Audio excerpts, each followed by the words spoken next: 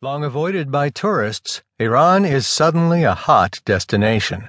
By Thomas Erdbrink in the New York Times travel section. I'm Keith Sellen-Wright.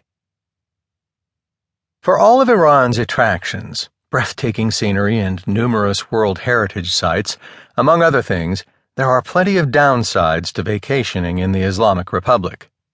Alcohol is forbidden. There is very little nightlife, at least in public. All women, including visiting